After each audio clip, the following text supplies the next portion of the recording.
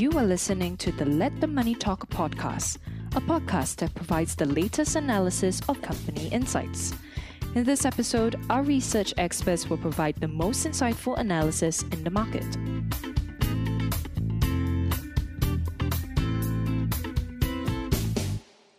Hi, I'm Jonathan Wu, Senior Research Analyst at Philips Securities Research, and in this episode, I'll be covering our first quarter 2023 earnings report on Spotify Technology, dated the 17th of May 2023, and titled Confidence in User Growth.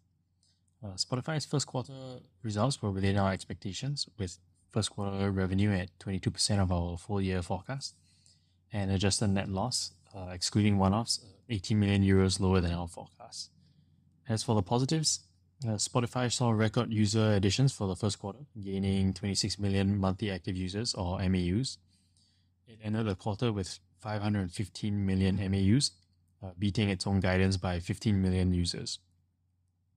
Premium subscribers were also slightly above guidance by 3 million subscribers, ending the quarter at 210 million.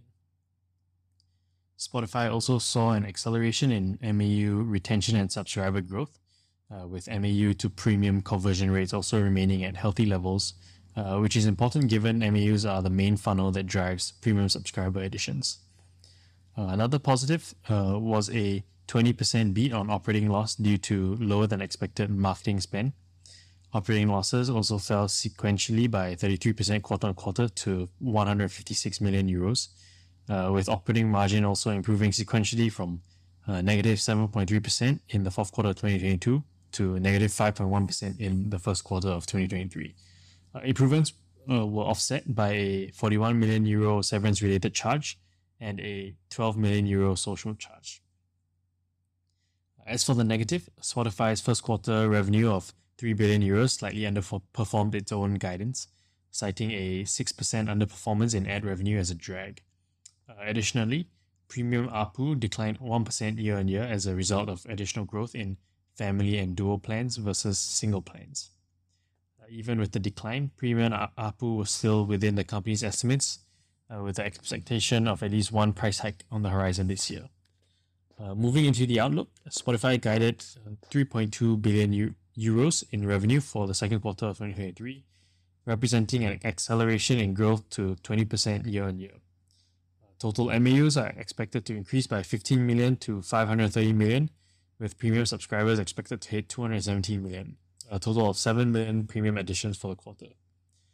MAU and premium subscriber guidance for the second quarter of 2023 also shows an expected acceleration in year-on-year growth, indicative of the company's confidence in attracting and converting users on its platform through its quality content.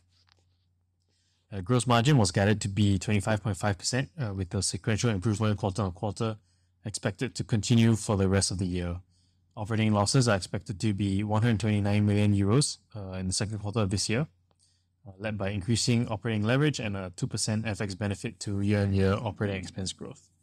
Overall, we are quite optimistic about Spotify's incremental margin expansion moving forward due to its increasing operating leverage, focus on cost efficiencies, and healthy user addition trends. Additionally, Spotify is expecting to raise prices at least once through this year in many major markets, showing long-term pricing power. We should be able to see some benefit on margins for 2023 from the expected price increases, ultimately improving its path towards profitability. We maintain Accumulate with a raised target price of $165 to account for increasing user growth and stronger long-term pricing power.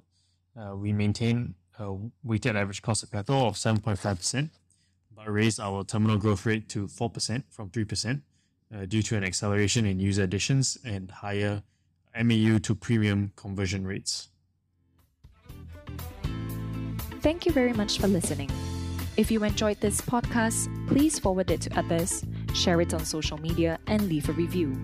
Follow this channel to hear our other podcasts.